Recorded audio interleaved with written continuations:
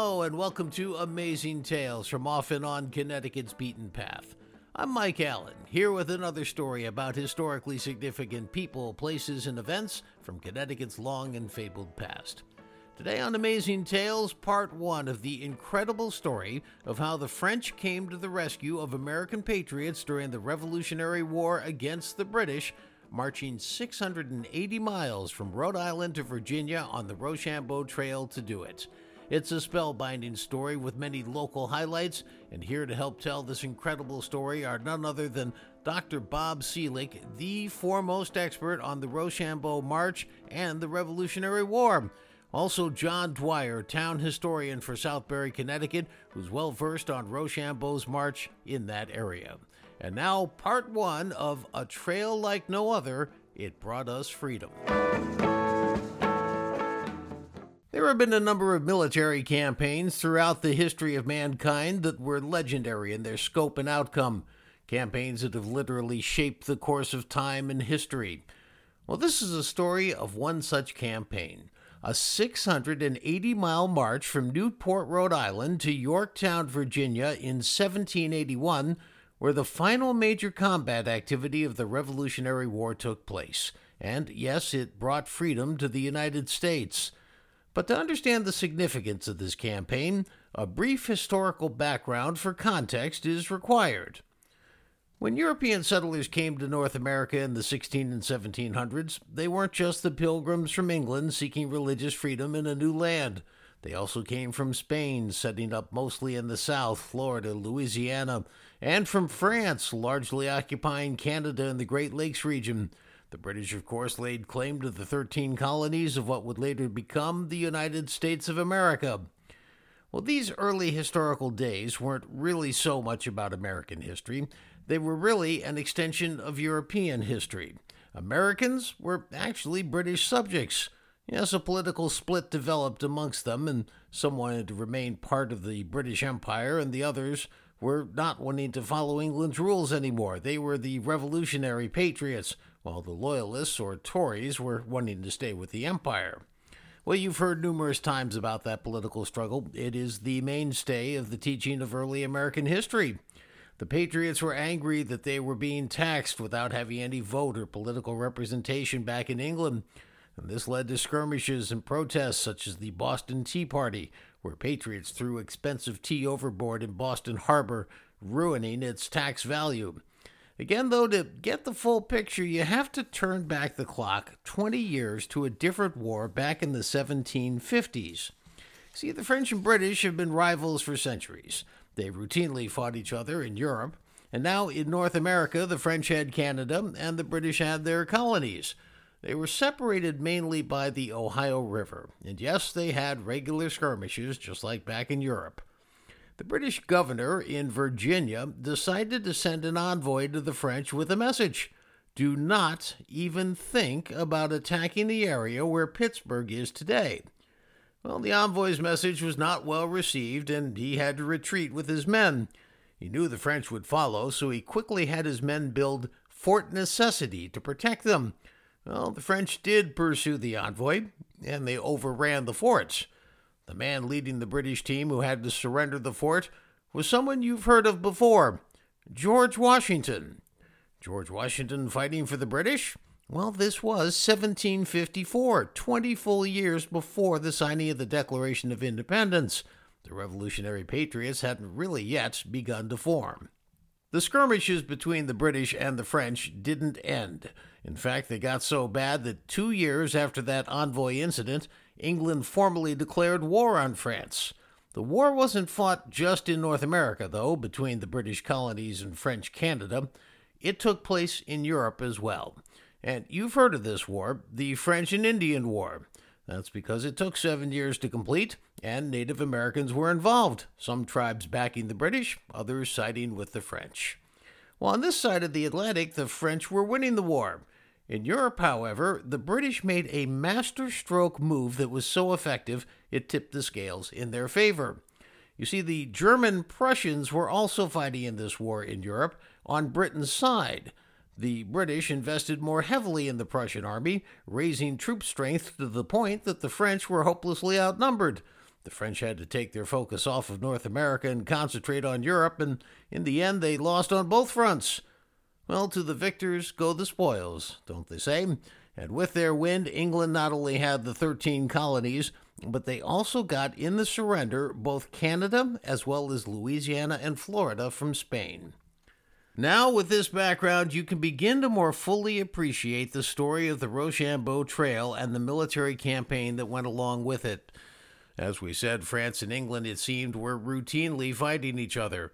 And even though this French and Indian War was over, both sides knew the next one would be coming someday. Meantime, the Patriots' revolutionary movement was starting to take shape and boil up. It was the 1770s, a noisy decade. 1773, the Boston Tea Party. 1775, the start of the War for Independence with the shot heard around the world, fired at Lexington and Concord in Massachusetts. 1776, the signing of the Declaration of Independence. Well, the French were watching these developments and the fracturing between the British Loyalists and the Revolutionary Patriots with keen interest. After the Declaration of Independence was signed, France formally recognized the U.S. as an independent nation. That meant they were putting their money on the Patriots. And in fact, they put their money where their mouth was. They sent 100,000 muskets, 50 cannons, shoes, gunpowder, and ammunition. Well, despite this, the war was not going well for the Patriots. Revolutionary War expert Dr. Bob Seelig says that after 5 years of fighting without success, the Patriots now turned to the French for direct military assistance. And the person who sent the formal letter was none other than the same envoy who had delivered a message to the French 2 decades earlier to not invade the Pittsburgh area, George Washington. He writes this letter that we're at the end of our tether and deliverance has now to come. France agreed to send 5,000 troops to help out the Patriots. Bob says, though, there was more to their decision than just being a nice guy. The reasons why Rochambeau and French forces come to the United States in the summer of 1780 have really nothing to do with the fact that the King of France suddenly believes that all men are created equal. In fact, the French figured that if they supported the Patriots then, it'd pay off later when they could be allies in France's ongoing struggles against England. To a certain degree, France was afraid that if the United States would drop out of the war and be defeated, that she would have to face the wrath of Great Britain all by herself. Plus, it was clear that something was needed to turn the tide. I think both sides knew was kind of the last chance for this rebellion, this independence movement to succeed. So the French excursion across the Atlantic landed in Newport, Rhode Island in the summer of 1780. Well, on board were the 5,000 troops under the command of Jean-Baptiste Donatien du Vimore, Count of Rochambeau, and his primary subordinate officer, Lauzun. But Bob says the arrival timing was not optimal, coming just before the upcoming fall and winter seasons. Unfortunately, a little too late to still embark on a campaign. In 1780, a lot of the soldiers are sick after over 100 days on the transport. The French under Rochambeau and the Patriots under Washington still had to coordinate their strategy for fighting the British, so it was decided to use this downtime to review some options in Connecticut's main inland city. In 1780, we only get the meeting at Hartford between Washington and Rochambeau, and then French forces go into winter quarters in Newport, and Lauzun's legion goes into winter quarters in Lebanon in Connecticut. The strategy was clear: retake New York City.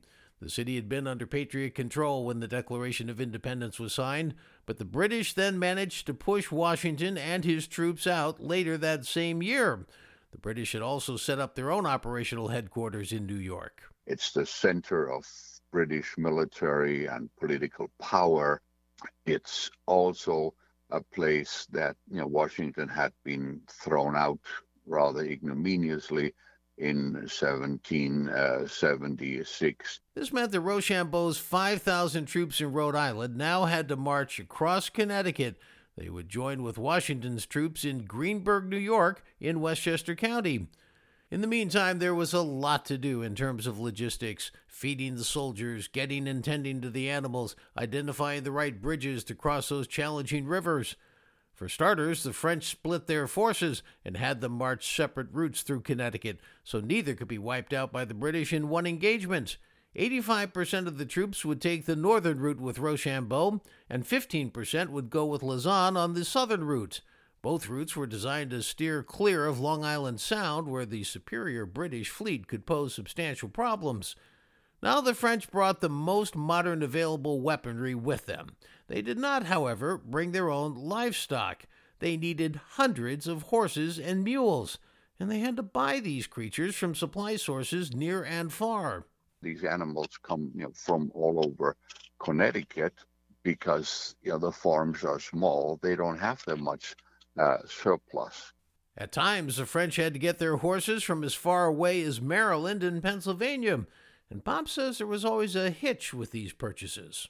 Rochambeau needs to get American cattle drivers and wagoners, etc., because Rhode Island horses do not understand French commands. These horses and mules also needed to eat grass, hay, and food, and they needed to relieve themselves. 15,000 horses produced 3,600 gallons of urine every day and tons of manure as well. All of these animals who are in these columns leave things behind, and I know where I would like to march in that column, which is not in the back. Animals, of course, were good for more than transportation. They provided a critical source of food. In those days, the average cow weighed 600 pounds.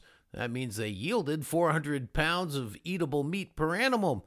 To feed 5,000 French troops for the entire winter, well, that was going to mean a lot of beef. There's also the French Navy, the French fleet that's off the coast of Newport with something like 10,000 sailors who also are dependent on supplies. And to put that into some context, there are more than probably close to 15,000 people that need to be supplied at a time when Newport, for example, has 5,000 or 6,000 inhabitants. Supplying campsites was also an enormous undertaking. They were literally hundreds of feet long and hundreds of feet wide. We don't just have the tents, we also need the cattle pens, we need places for the wagons, we need latrines, we need all kinds of things. The troops were also a colossal drain on the region's corn supply, with a huge number of acres required to meet demand. Corn in Rhode Island and in Connecticut yielded maybe 5, 6, 7 bushels, per acre. Today, it's 200. Potatoes required 7 times as much acreage back then as would be needed today to feed the 15,000 French Army and Navy personnel. John Dwyer is the town historian for Southbury, Connecticut. He says that Connecticut is not widely known for its beef production today, but during the Revolutionary War, it was. There was an expression at the time. They would call it Western Connecticut beef. And the beef from Western Connecticut came mostly from Litchfield County, and that was like saying Virginia ham, and that was one of the biggest trade items. And when you look at the amount of meat, beef and pork, that Connecticut gave to supplied, it was like 2 or 3 times that of some of the other states. Connecticut was known as the provision state for all of the supplies it delivered to the troops, many of them coming from Litchfield County. You wouldn't have known it was the breadbasket of the American Revolution if you looked at it today. But that's why there's all those stone walls out in the middle of the woods, because it used to keep herds. And in a little-known fact about Connecticut's beef supply back then, it was a salted beef brined in barrels. It's an early version of what today we would call beef jerky or dried beef. Well, it lasts longer than fresh beef. John says General Washington himself was concerned about this when wintering with his troops at Valley Forge. He wrote to Congress, he said, "Send me no more fresh beef in Valley Forge because I can't take any more casualties." Because fresh beef wasn't too fresh by the time it got to you, or wasn't too fresh by the time you got to eat it. And John says Washington let it be known to Connecticut's governor that it was his beef of choice. Your Western Connecticut beef saved my army at Valley Forge. because it might have been salty and maybe it wasn't good for blood pressure, but at least you wouldn't die from salmonella or botulism. Bob Selig says a French officer actually complained in his diary about the cost of helping the Americans fight their own war. He says that the Americans supplied us with nothing. We're obliged to purchase everything and to provide ourselves with the most trifling things. Bob says that Jeremiah Wadsworth of Bolton, Connecticut, was the chief supply officer for the Continental Army.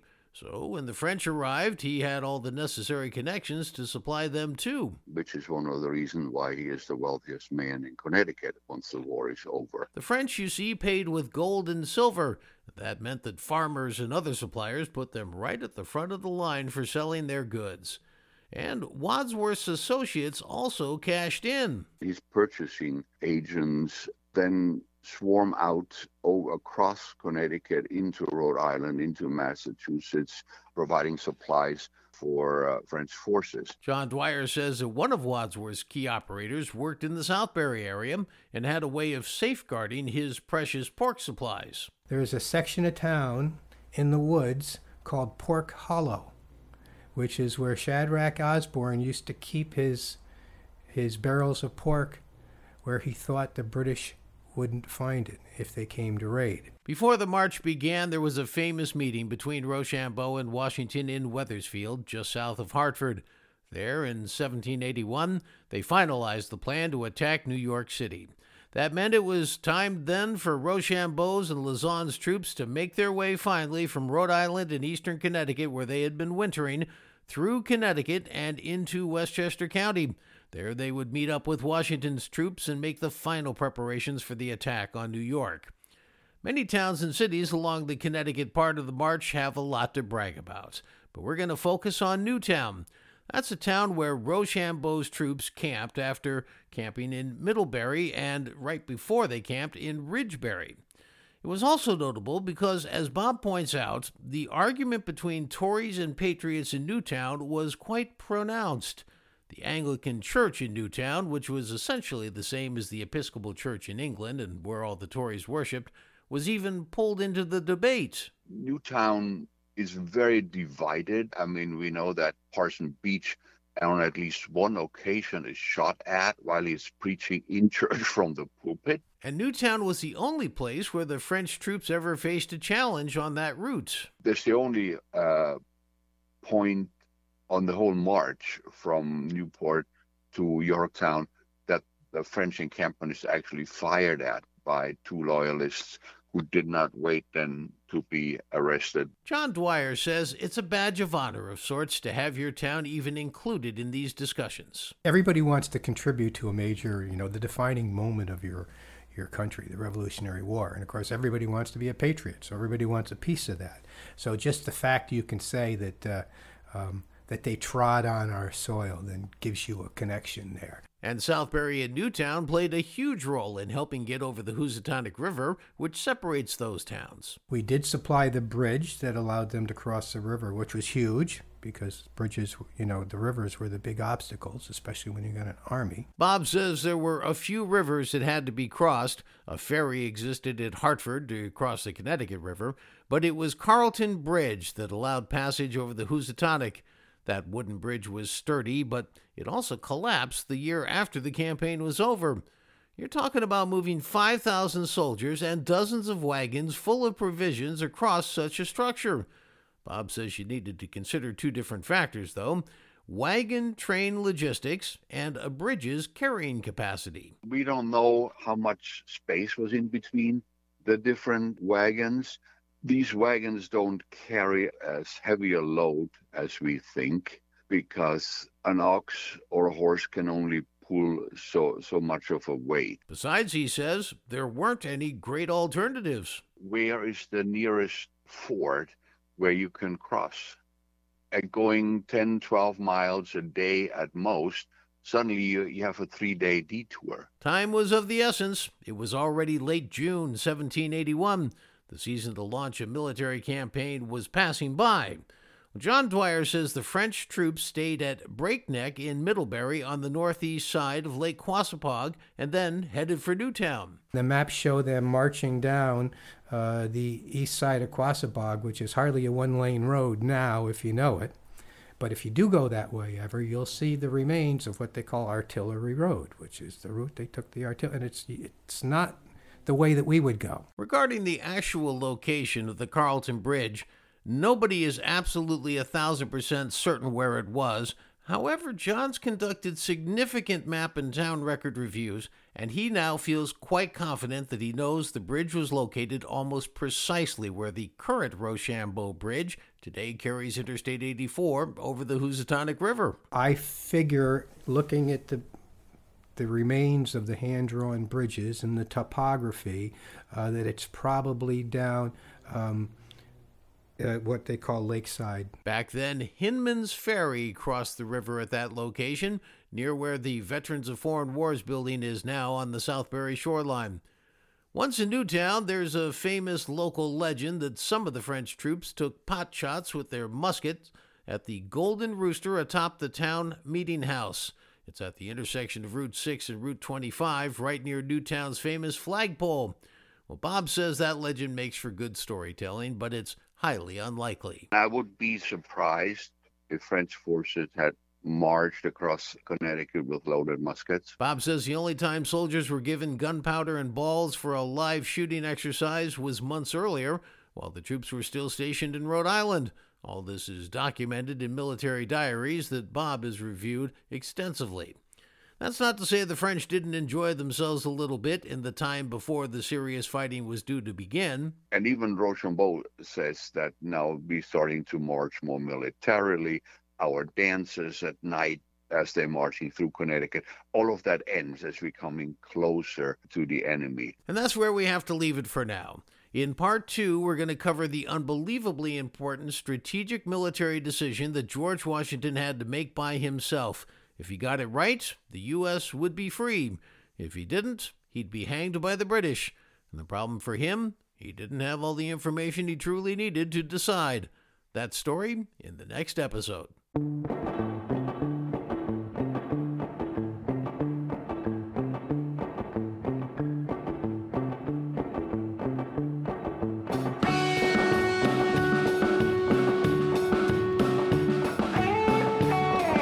That's it for this episode of Amazing Tales from Off and On Connecticut's Beaten Path.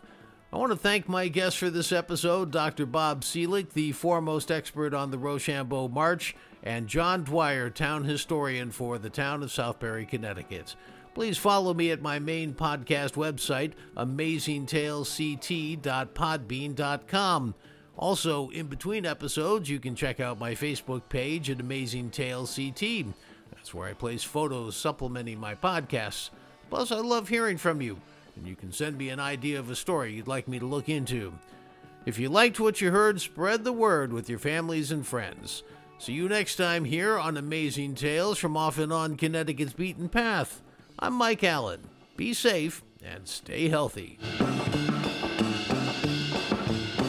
Amazing Tales from Off and On Connecticut's Beaten Path is a production of True North Associates, LLC.